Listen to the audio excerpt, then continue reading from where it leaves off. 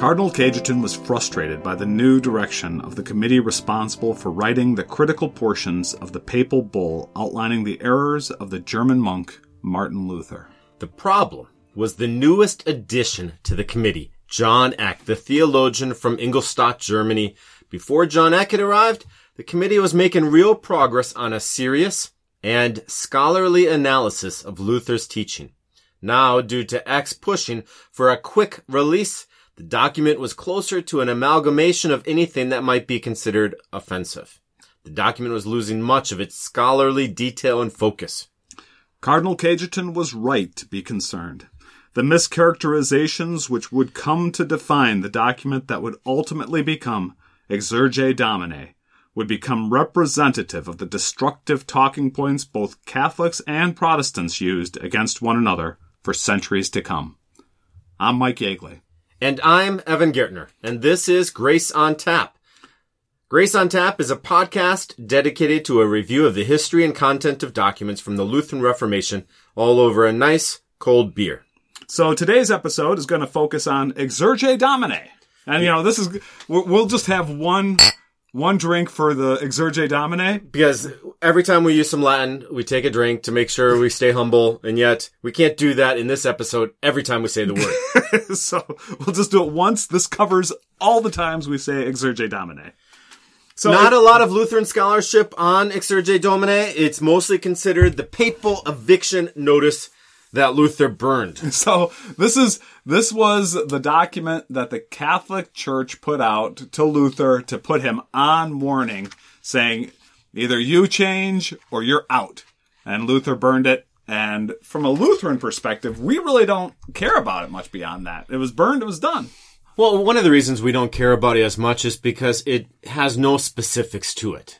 It's so much easier to debate and have some conversation if there's clear, all right, this is what was opposed, let's address it by scripture. And instead, we're going to talk about how John Eck, when he comes to the committee and he bulldozes his way through it and makes sure something gets published quickly, well, it becomes something that is largely just an attack piece without much substance. Now, we pulled most of the information we're going to be sharing today, or at least a lot of it, from Catholic scholars. And as I was looking through Catholic scholarship on Exsurge Domine, I was really surprised and pleasantly surprised by the balanced approach they took. They were really honest about, what was good with it and what was bad, mostly what was bad. And for the website, we will list some links to where you can read Exsurge Domine, including a link to papalencyclicals.net, where you can see the document in its fullness. It's also, of course, at the Vatican. So that was... Then this is a Vatican website. Oh, that's a Vatican website. Okay, yeah. Very good. So, Exsurge Domine really, let's give a little bit of background. Exsurge Domine didn't come from nowhere. It didn't come out of thin air. It started when Luther started to question the scholastic theology. Scholastic theology, that idea that a relationship to God can be understood through reason.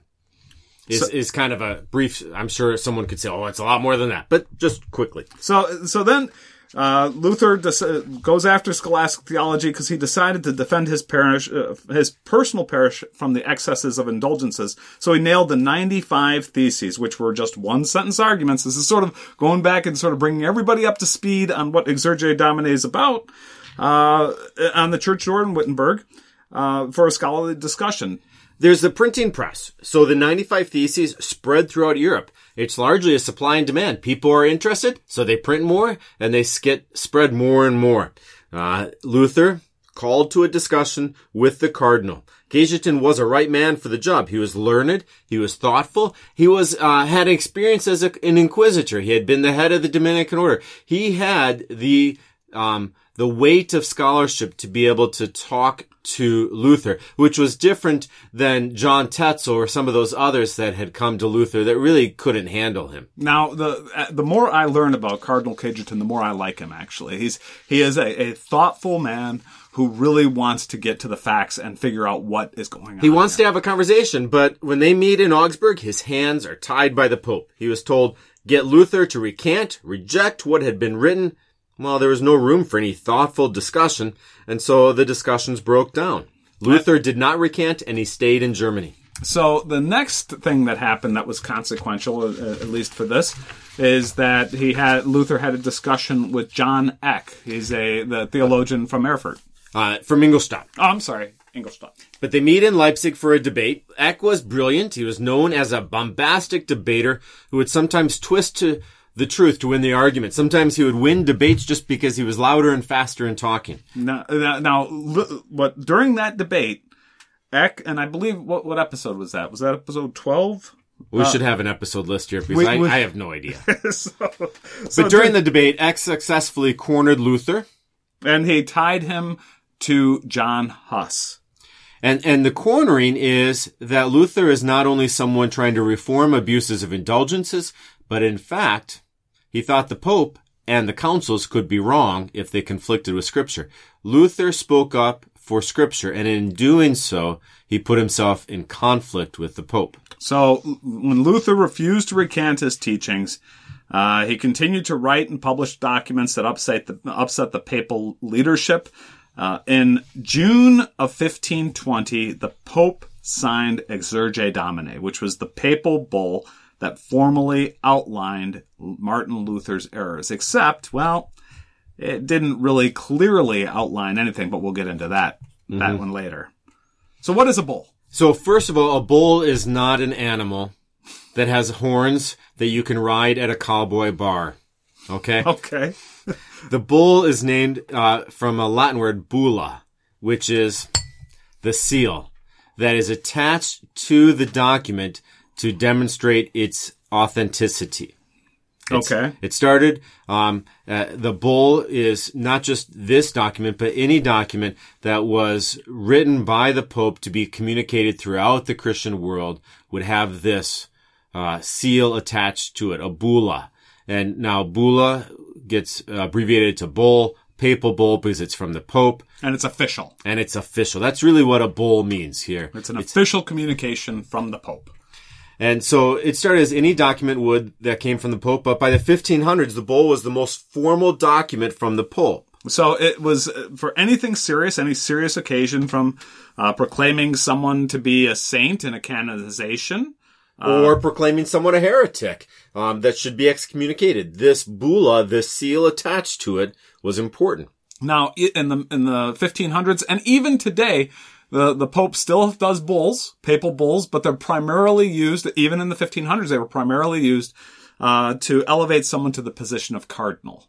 So now we've got this title, Exsurge Domine, and where does this name come from? The name of all papal bulls comes from the first few Latin words of the document. So in this case, the bull was written against Luther, and the first words were, "Arise, O Lord." So it goes, "Arise, O Lord, and judge your own cause. Remember your reproaches to those who are filled with foolishness all through the day. Listen to our prayers, for foxes have arisen, seeking to destroy the vineyard whose winepress you alone have trod." And one of the great lines in here goes on to say, "The wild boar from the forest seeks to destroy your vineyard."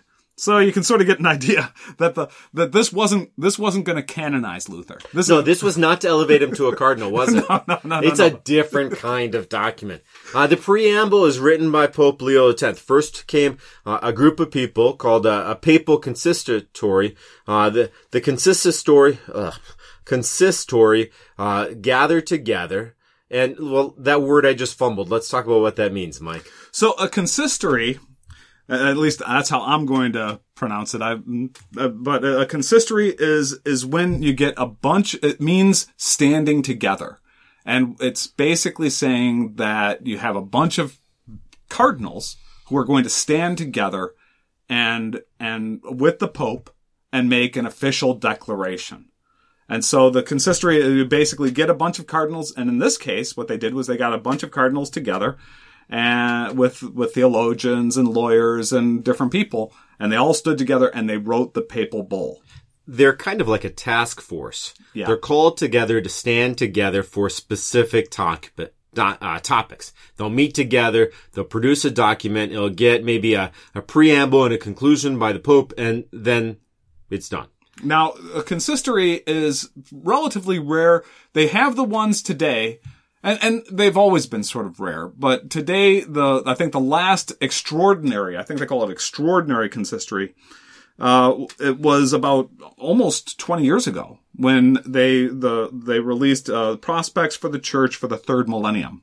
And so again, these primarily used for elevating cardinals, but sometimes there's something significant enough that requires a consistory and the papal bull and everything else that's associated with it. So why, I want to go back for a second. This whole thing with the wild boar.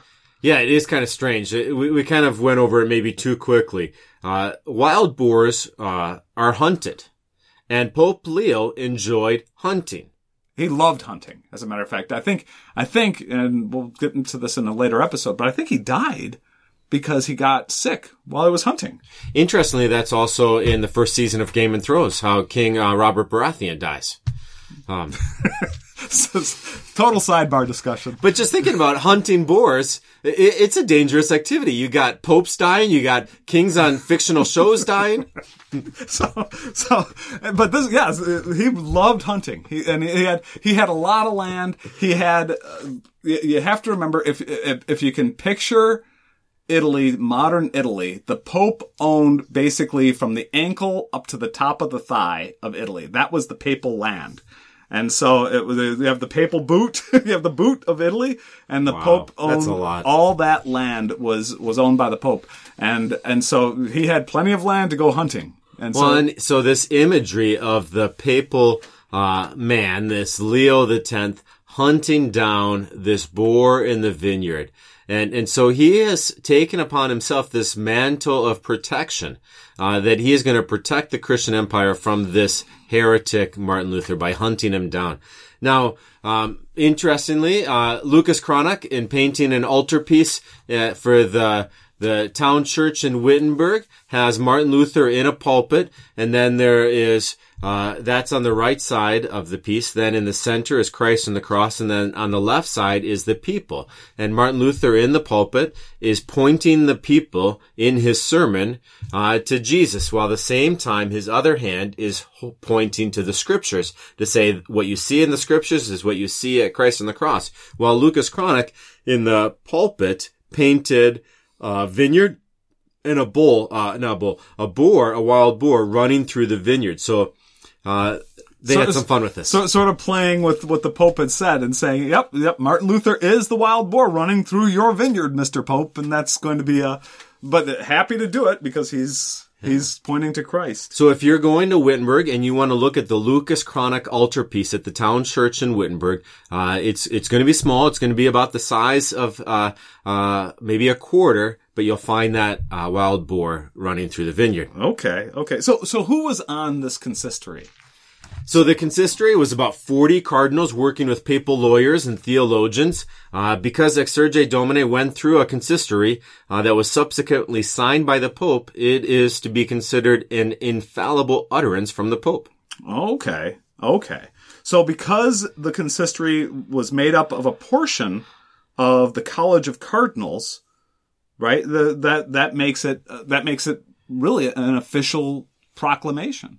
Okay, I understand. I'm still sorting my head around what that means, but it's got the weight of the magisterium. The magisterium, the teaching authority of the church, the princes of the church, which is what a cardinal is, along with the Pope. And theologians and lawyers and everybody else gets together and they all stand together and they put this paper out and the Pope signs it, so it's infallible. Which gets into conflict we're going to talk about with Vatican II and some of the statements that come up from that one. Yeah. But before we get there, there was actually two consistories that were formed. The first one quickly put together a list of Luther's errors. The Curia the Curia is just the household of bureaucrats in Rome, decided that Luther's teaching deserved a more thorough analysis. So they reorganized the consistory. To get more scholars on there? And to sort of make sure that they wanted to do this right. At this point, they wanted to do it right. And they wanted to have you can almost see the thumbprint of Cardinal Cajetan here, where he wants to have a thorough, scholarly analysis of Luther's teachings and really look at it point by point. So the Second Consistory is taking on the task of identifying Luther's teachings that should be considered heretical or erroneous. And they don't want to, in this Second Consistory, just completely write off Luther as everything he says and touches and tastes and smells, anything related to Luther is bad. They really want to be specific. What is wrong? And so, but that gets where John Eck then tumbles into things, and he says, you can't be so specific. It's just, he's bad. Well, and this is good. So what ends up happening is when you read through this, and you read through Exsurge Domine, okay, the way it's structured is there's the preamble, which is the Arise, O Lord, and all that we already talked about. The Pope himself wrote that. And then you have this, a little bit of a discussion on things like, that Luther is aligning himself with the heretic John Huss or the Bohemians and the Greeks. So, basically that sort of alludes to the idea that Luther is rejecting the power of the Pope.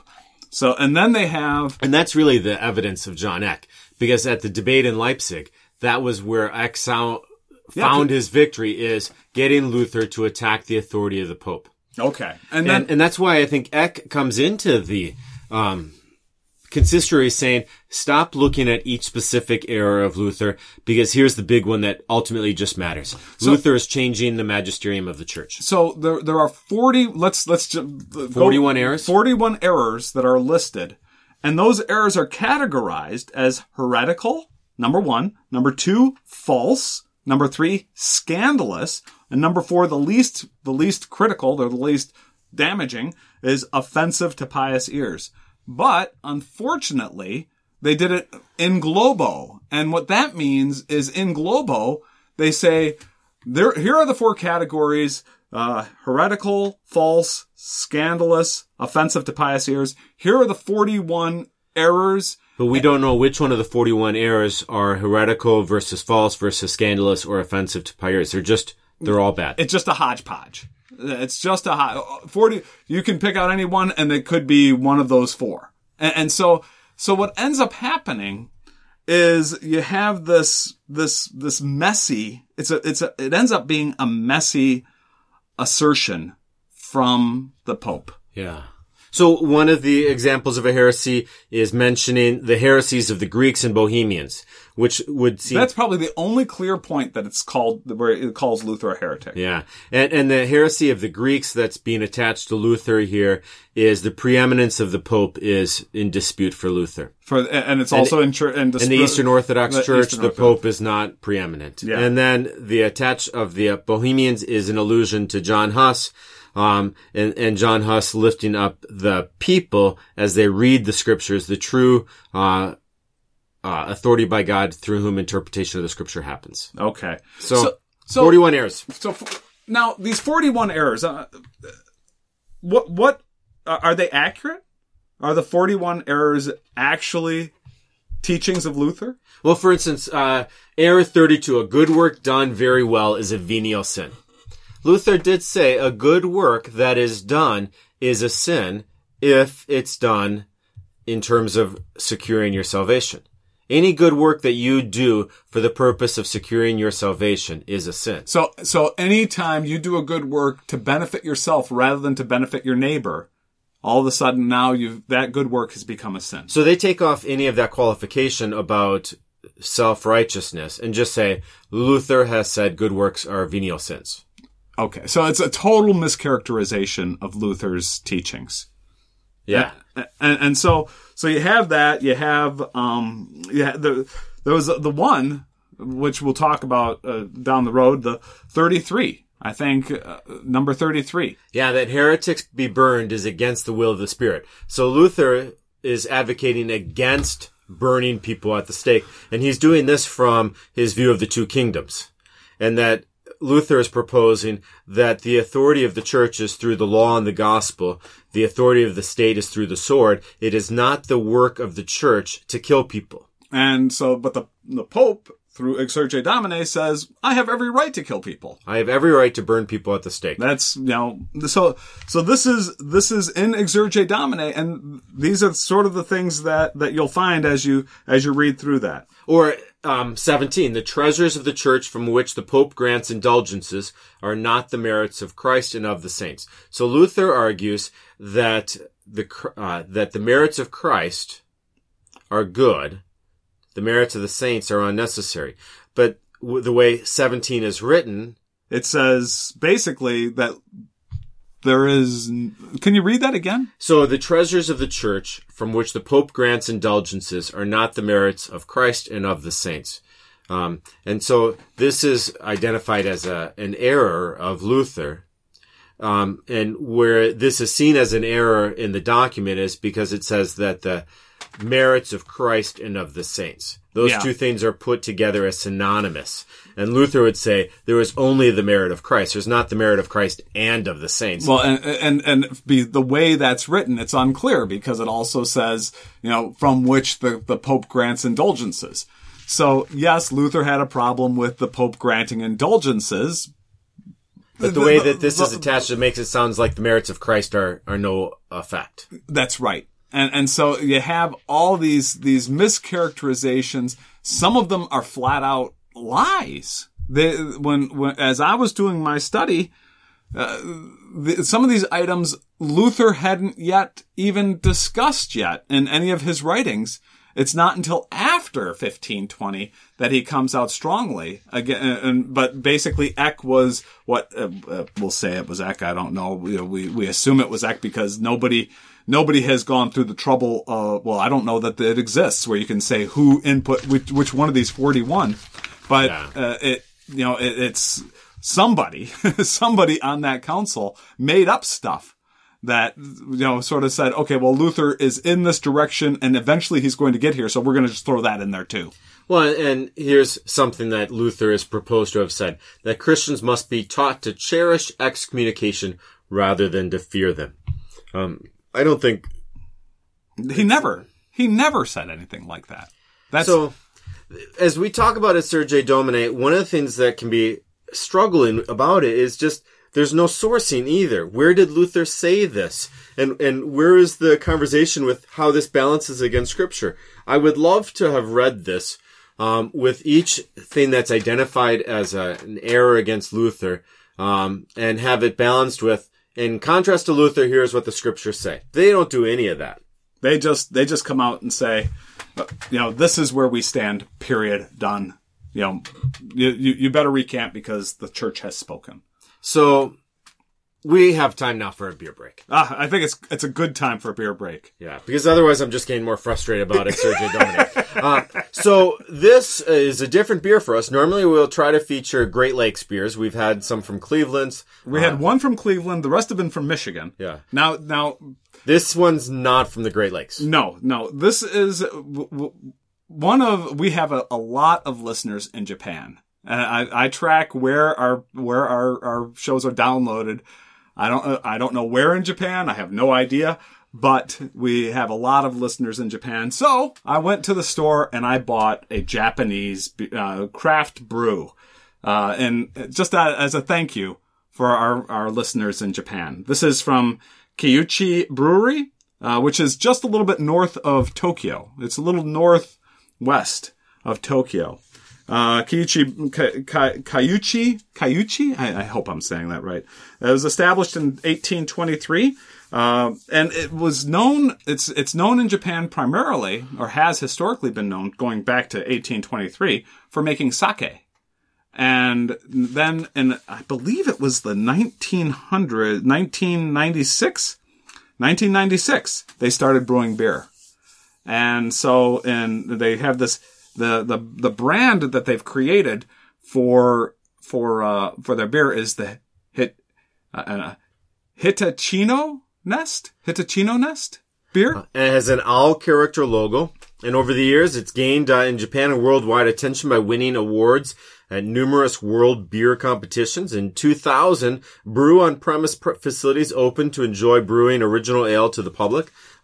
So Shochi Koichi built a distillation distillation facility in March 2003 to aid with recycling and reduction of waste. And they started with the Sochi Kichi distilled liquor. Okay, so they're making all sorts of stuff there.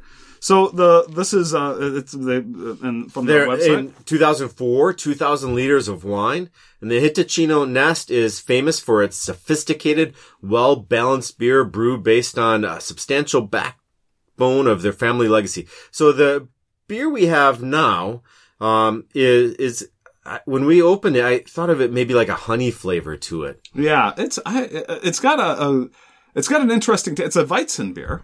It's got more of a bite to it than most Weizen. It's more sweet than most Weizen beers are. But I like it. Like I said in the last episode, though, I like beer. So this is a good one. Describing as a German-style Hefeweizen with banana, clove, and vanilla-like flavors with a touch of toasty wheat, malt, and that's it's not what I'm tasting. No, I taste the banana.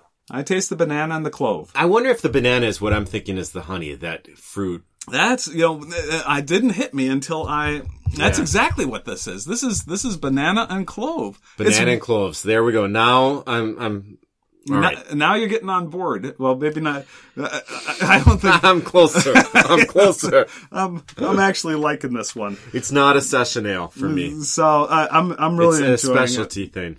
Now, when I sometimes for business find myself in Japan, and I'm really going to have to see if I can find my way to this brewery. I'm very interested in. They have something out there called the Nipponia beer, and the Nipponia beer is made from these. They went to the Department of Agricultural History in Japan.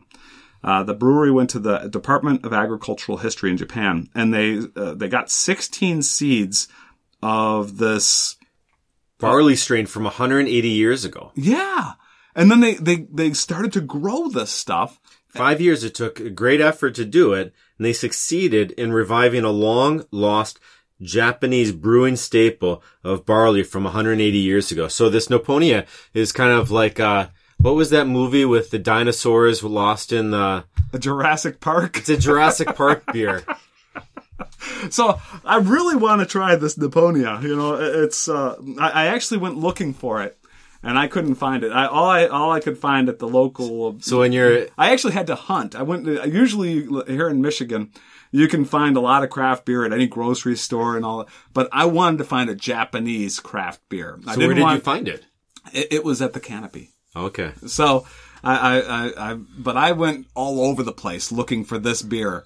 And this was I didn't want Asahi. I didn't want Asahi Extra Dry. I didn't want any of those. Those would be easy to get, but I wanted something that was a little bit unusual. And, I'm not disappointed. I'm really enjoying this one. So, a drink to our Japanese listeners. Well, let's get back to it. So the second consistory that had formed was going to issue a report that said only a few of Luther's teachings could possibly be considered heretical or erroneous.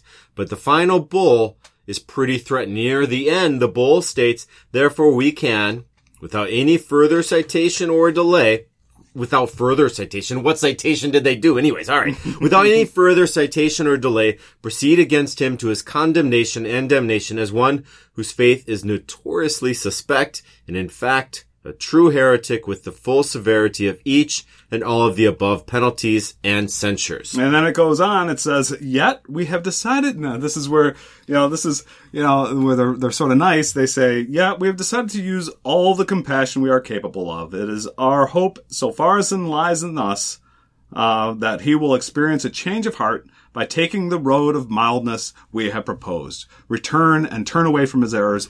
We will receive him kindly as the prodigal son returning to the embrace of the church. So basically... I do like that. I mean, anytime the church would describe someone in error, I would hope that the ultimate goal is return. Oh, absolutely. Absolutely. But it's sort of... But we're not going to kill you, but it would be all right if we did. So really, we hope you change your mind. Otherwise, we're okay killing you. Yeah, we can kill you if we want to, but we might not.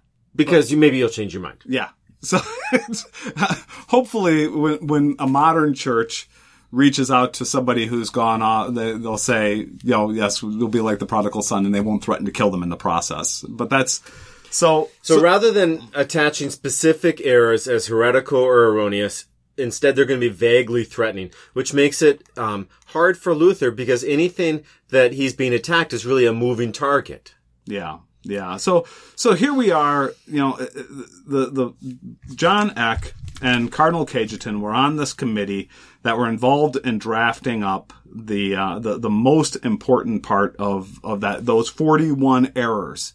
Mm-hmm. And they really had to answer two questions. First, should Luther and his teachings be condemned? And then the second is, if they're going to be condemned, how should we go about doing it? So the theologians, they want to completely demolish Luther, to renounce Luther. There's several people on the committee who said that there should be no papal bull at that time. They argued that Luther was too popular, and that this would just split the church. Well, yeah, I wonder. My readings, it was unclear what they're, if they were saying. I wonder if they were saying, this might split the church. Because already had Miltitz. Miltitz had gone through, and he described on his way up to see Luther, he couldn't find anyone on the side of the Pope, no matter how many pubs he stopped in. He couldn't find the majority. Certainly, yes. Out of 5 people, he'd have 2 who supported the Pope, maybe. Yeah. So Miltitz was coming back. Miltitz said, things are, Luther has a lot of support up there in Germany. My thinking, and it'd be interesting. I obviously didn't go through the source documentation, and I wasn't able to find this clearly said, but I would assume that there was this component that we're saying, hey, this is really serious. Luther's too popular. We shouldn't do a papal bull right now. And Eck coming back, and Eck coming from Germany, saying, now is the time. We have to do the papal bull right now. Because otherwise it'll be too late. And where Eck where there was this component of the group who were seeking to sort of have a more slow progress, Eck pushed everything forward and ramrodded everything through. And he now, had in between these guys is the canon lawyers. Yeah. So if Cajetan is like, let's have a scholarly dispute, and Eck is like, we need to burn him right now, the canon lawyers, they're in the middle, and they thought that Luther should be given a hearing and a chance to defend himself. The final version is a compromise between the canon lawyers and the theologians. Luther would be given no hearing. So that let's just make one thing clear. That third group who said... The canon lawyers? No, the group who said, let's not put anything out there, let's not put out a papal bull, they're not even part of the negotiations now. They've been pushed out. Yeah, they have been left out of the room, and now you got the let's kill him and let's have a hearing. Those are the two groups that are in the room. So the middle ground is between those two groups. And so finally they settle on 60 days. The final version was a compromise between the canon lawyers and the theologians. Luther would be given no hearing, but he would be given 60 days to recant his position. Now, the identity of the 60 days has been, is it 60 days from when Luther receives it or from when it's published? It's kind of seen from when Luther receives it. Okay. And he receives it in October, and he burns it on the 60th day in December, as like it means nothing. Yeah, and I think it depends. Luther looked at it as the 60 days started when he received a copy. I think it was different. I think John Eck said the 60 days begins from the first day that it got nailed up to the church doors at one of the major churches. Somewhere. Yeah. So there was a little variation there. Luther says that the final day is, I think, December 10th, and Eck says the final day is like November 27th or something like that. So the Pope assigns to John Eck and Girolamo Alessandro the task of publishing this bull. Alessandro goes first to the Netherlands, which is the seat of the Holy Roman Empire. That's where Charles V has his headquarters. Oh, okay. And Alessandro's going there because there's nervousness that if the growing Reformation spreads from Germany to the Netherlands, it's a little bit more of a global problem. So he goes first to the Netherlands, and Eck goes elsewhere. And as Eck goes places, interestingly, something I found out, Mike, is he had been given permission to the Pope to add names. By the Pope. Yeah, he had been given permission by the Pope, but somewhat secretly, to add names. So if along the way he heard someone kind of sympathetic, he could label them as a heretic along with Luther. Okay. And so Eck and Aleandro write about times when the opposition was so fierce to them that their very lives are endangered. When he was in Leipzig, Eck had to retreat for an hour to a cloister until the mob left because they were so mad at Eck for publishing the Papal Bull in Leipzig. You know, what's interesting about that is with Leipzig, like we talked about with that was Duke George of Saxony, who was pro-Pope. Yeah, Duke George was pro-Pope. And then you also had all the concerns about the Hussites, the Bohemians. It was almost as if the Papal Bull was specifically written to appeal to these people. And it should have been their wheelhouse. And even them, they're against Eck publishing it in their lands. You know, and it's just... That's one of the reasons, we were talking about publishing in June and Luther doesn't get it till October. Yeah. This is why it took so long. It's because Eck and Aleandro are traveling through Germany and the Netherlands, and they're trying to publish it in a place, make sure it's supported in that place, and then move to the next place. And it's making them, they're not going to Wittenberg first. They're going and trying to gain their support around Germany and then finishing and arriving in Wittenberg and handing it to them there. So one of the things that I read, and I actually didn't capture it in the notes here, was that the Pope, between Eck and Aleandro and all the other forces of the Pope, everybody from the papal side is trying to push for the burning of Luther's documents as they're going through. They want gather up all of Luther's works and burn them all.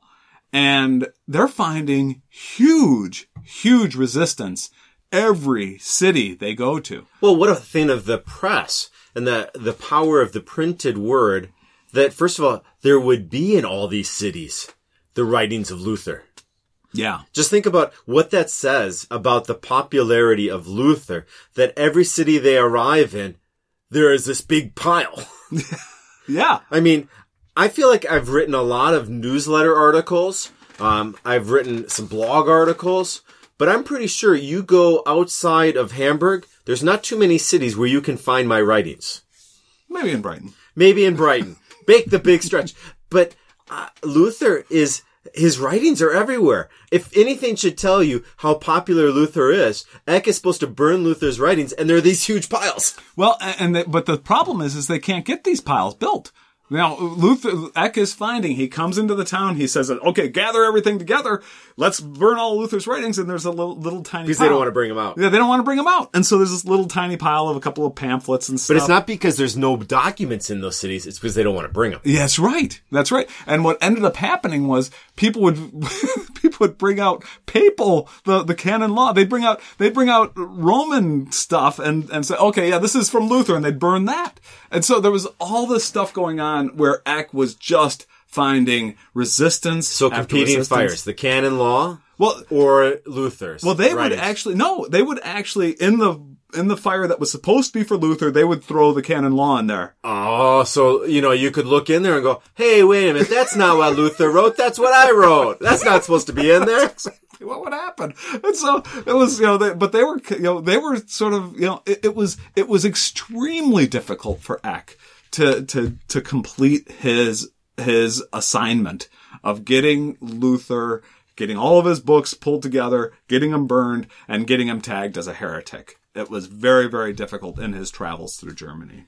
So on December 10th in 1520, 60 days after Luther had received a copy of this bull, he and Philip Melanchthon invited the local university faculty and students to assemble at the Elster Gate in Wittenberg. Okay. And they had a bonfire.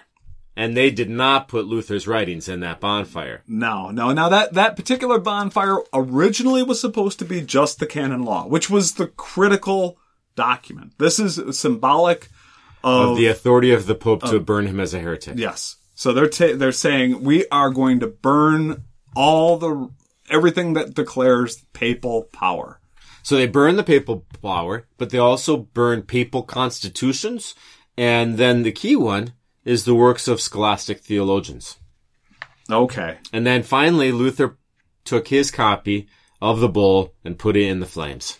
Now, one thing that we skipped over, and I want to go back to this, just before that bonfire, just outside of Wittenberg, on December the 10th, where the canon law was burned and the papal bull was burned, in November, Luther wrote a defense where he went through the papal bull. Yeah, during the 60 days from receiving the papal bull to burning, it's not like he ignored it. Yeah. So he went through and he goes through and enumerates each point and where he stands on it. So that document's called Assertions of All the Articles Wrongly Condemned in the Roman Bull. Now, this is not exactly a conciliatory, this isn't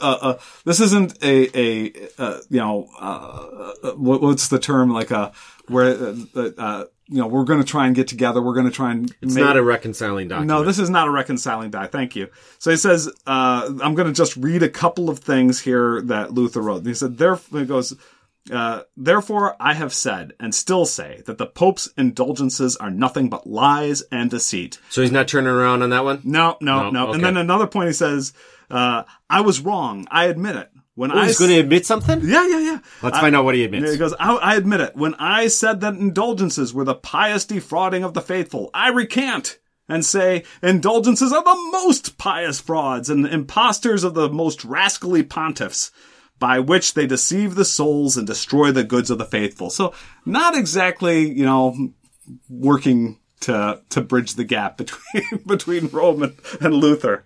So, Catholic view of all of this is most Catholic scholars consider Exsurge Domine to be a strange document. Quote, strange. Yeah. Catholic scholar John M. Todd calls it contradictory, lacking in clarity, and incidentally far less effective than it might have been. So, it was actually Todd's scholarship that points out that Cardinal Cajetan was disgusted with Eck's bulldozing of the final and miserably, quote, air quotes here, miserably incompetent version through the committee. Even John Eck later said that the bull was hopelessly inadequate. Independent of Lutherans, Catholic theological discussion on Exsurge Domine continues because Article 3 advocated for Article 33. Article 33 in the bull advocates for the burning of heretics at the stake. They said that Luther was in error when he said the church does not have the authority to burn heretics. So that's a little bit problematic for the modern church because this is supposed to be an infallible document. And what the problem is that... So we're going to talk a little bit about infallibility then right now. Yeah. And this is getting into the... I went to the Vatican website. And so we're not making this up. This is the Vatican website. This is the Vatican website. And I'm trying to understand the role, how they look at infallibility. Because one of the things... I think Protestants often get it wrong. Yeah. Protestants make it sound like, well, if the Pope says the sky is gray and it's a blue sky outside, then we have to believe the Pope. No, that's not what this is about. No. Papal infallibility... That was a bad example, by the way. I mean, the sky is often gray. We'll let it go. You've had too much Japanese beer. So the basically papal infallibility is only, first of all, it's only has to do with issues of faith and morals, and then I'm going to just read from the Vatican website. Let's see here. Where was that? So the Roman Pontiff, head of the College of Bishops, enjoys this infallibility in virtue of his office when, as supreme pastor and teacher of all the faithful, who confirms his brethren in the faith, he proclaims by a definitive act, and this is important. This is where he's speaking infallibly. Okay, he proclaims by a definitive act a doctrine pertaining to faith or morals. So it's contained to faith and morals. Okay, number one. The infallibility promised to the church is also present in the body of the bishops. So the bishops have to be involved. Together with Peter's successor, they exercise the supreme magisterium above all in an ecumenical council. And the word magisterium means teacher. And magister is a teacher in Latin. Magisterium is the teaching authority of the church. And so in the Roman Catholic Church, when they say magisterium, they're talking about the cardinals, I think the bishops and cardinals, but it's at least the cardinals. And it's the teaching authority of the church to say, this is what faith and morals mean? Okay, so it's when the Pope and the at least my understanding, reading through this, is when the Pope and the cardinals, or the magisterium, together talk about something with faith and morals. And then it's, then they are in the realm of when they make what was the term? A definitive act of doctrine. So those are the three things. It's a definitive act of doctrine with the Pope and the magisterium all coming together on the subject of faith and morals. That's my understanding of this. The idea of the infallibility of the Pope doesn't get confirmed as doctrine, I think, by the Council of the Church, so Vatican I in the 19th century. That's true. That's true. And so even during Luther's time, they didn't talk about the Pope as a confirmed infallible thing, right? That's true. So I think it was in the 1870s, Vatican I is when basically the Pope, the history of that one, and I'm not a papal. We're moving past our notes, folks. We're moving past our notes, but this is from my memory. Basically what happened was the Pope was under attack, and the sort of the church rallied around him. And in this process of rallying around the Pope, they decided that, we're going to make you infallible. And it's going to be with these certain rules. And so But they were talking about the office of the Pope as the supreme teacher and pastor of the church. Well, the Pope actually acted infallible, going back to Luther's time and prior to that. I'm going to say in prior to the Great Schism with the Eastern Church, Pope Leo, I forget the number. Well, when we talk about the treatise on the power and primacy of the Pope, or maybe we can bring this up. Why are we talking about this struggle with infallibility in relationship to this document, Exsurge Domine, and Article 33 saying that it's okay for the Pope to burn heretics, is because Vatican II states, quote, the human person has a right to religious freedom.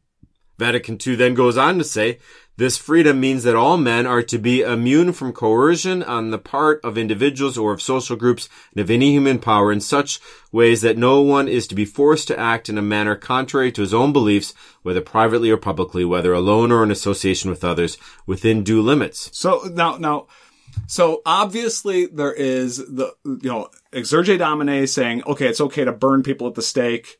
And Vatican II saying everyone has liberty and freedom to think what they think. Yeah. Those two are on a collision course, and they're both infallible documents. Now, the thing is, and we want to be respectful to the Catholic theologians here, and I don't want to.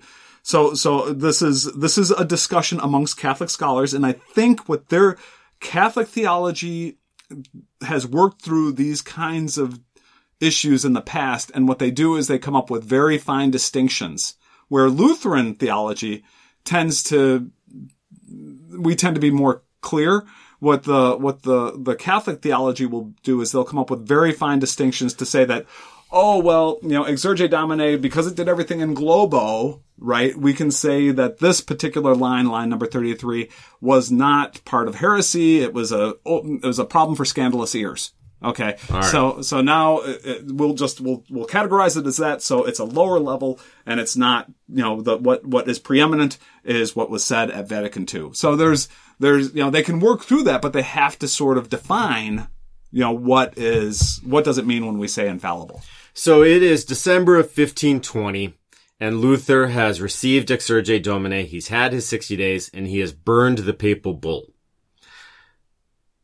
Quoting Catholic scholar John Todd, in what this papal bull means, he goes on to say there was an indifference to truth, whether factual or theological, in Exsurge Domine. So we'll be taking a look at Luther's open letter to the Christian nobility, which was written concurrently to Exsurge Domine during our next episode. And the open letter to the Christian nobility, where the Exsurge Domine is the Pope taking a swipe at Luther. The open letter to Christian nobility is Luther taking a swipe at the Pope. So I think that does it. let's sign off by saying thank you to Josh Yeagley. Thank you to St. Paul Lutheran Church. A recognition of our source materials is helpful today as well, because there wasn't a lot in Luther's works with Exsurge Domine. There's more in Wikipedia, I suppose. And also John Todd, who wrote Martin Luther, a biographical study, which is an interesting book because it's written by a Catholic scholar. Yeah, Hans Hildebrand, he had several documents we referenced for this one. He is I believe, a Presbyterian scholar. Okay. And then papalencyclicals.net, Catholic.com. Now, Catholic.com is an interesting one. That's a Catholic website set up to defend Catholic faith against Protestant. It's like us, and, but it was a great place for me. I went through and I looked at that and I wanted to make sure that I wasn't mischaracterizing any Catholic teachings. So that was very helpful to get the at least these, we'll call it Catholic apologists, who were very clear about where they stood.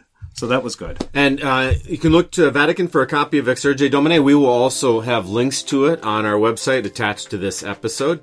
You can contact us at graceontap.podcast@gmail.com. Or Grace on Tap. You can check us out at our website, graceontap-podcast.com. Or catch us on Facebook at facebook.com/graceontap.podcast. We'd appreciate any reviews you can post on iTunes. It helps to get the word out and raise the search capability of Grace on Tap as a podcast people will want to listen to. Cheers.